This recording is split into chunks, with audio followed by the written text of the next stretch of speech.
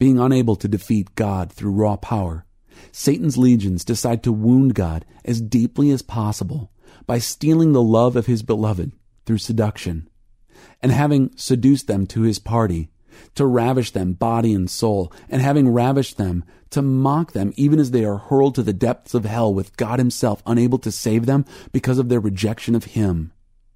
This is Satan's motivation and goal for every man, woman, and child into whom God ever breathed the breath of life.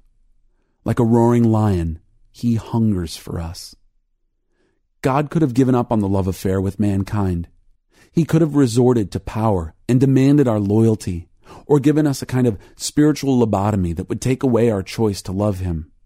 Even now, he could easily obliterate our enemy and demand the allegiance of our hearts. But the love affair that began in the laughter of the Trinity would be over, at least for us. And Satan's accusation that the kingdom of God is established only through raw power would be vindicated.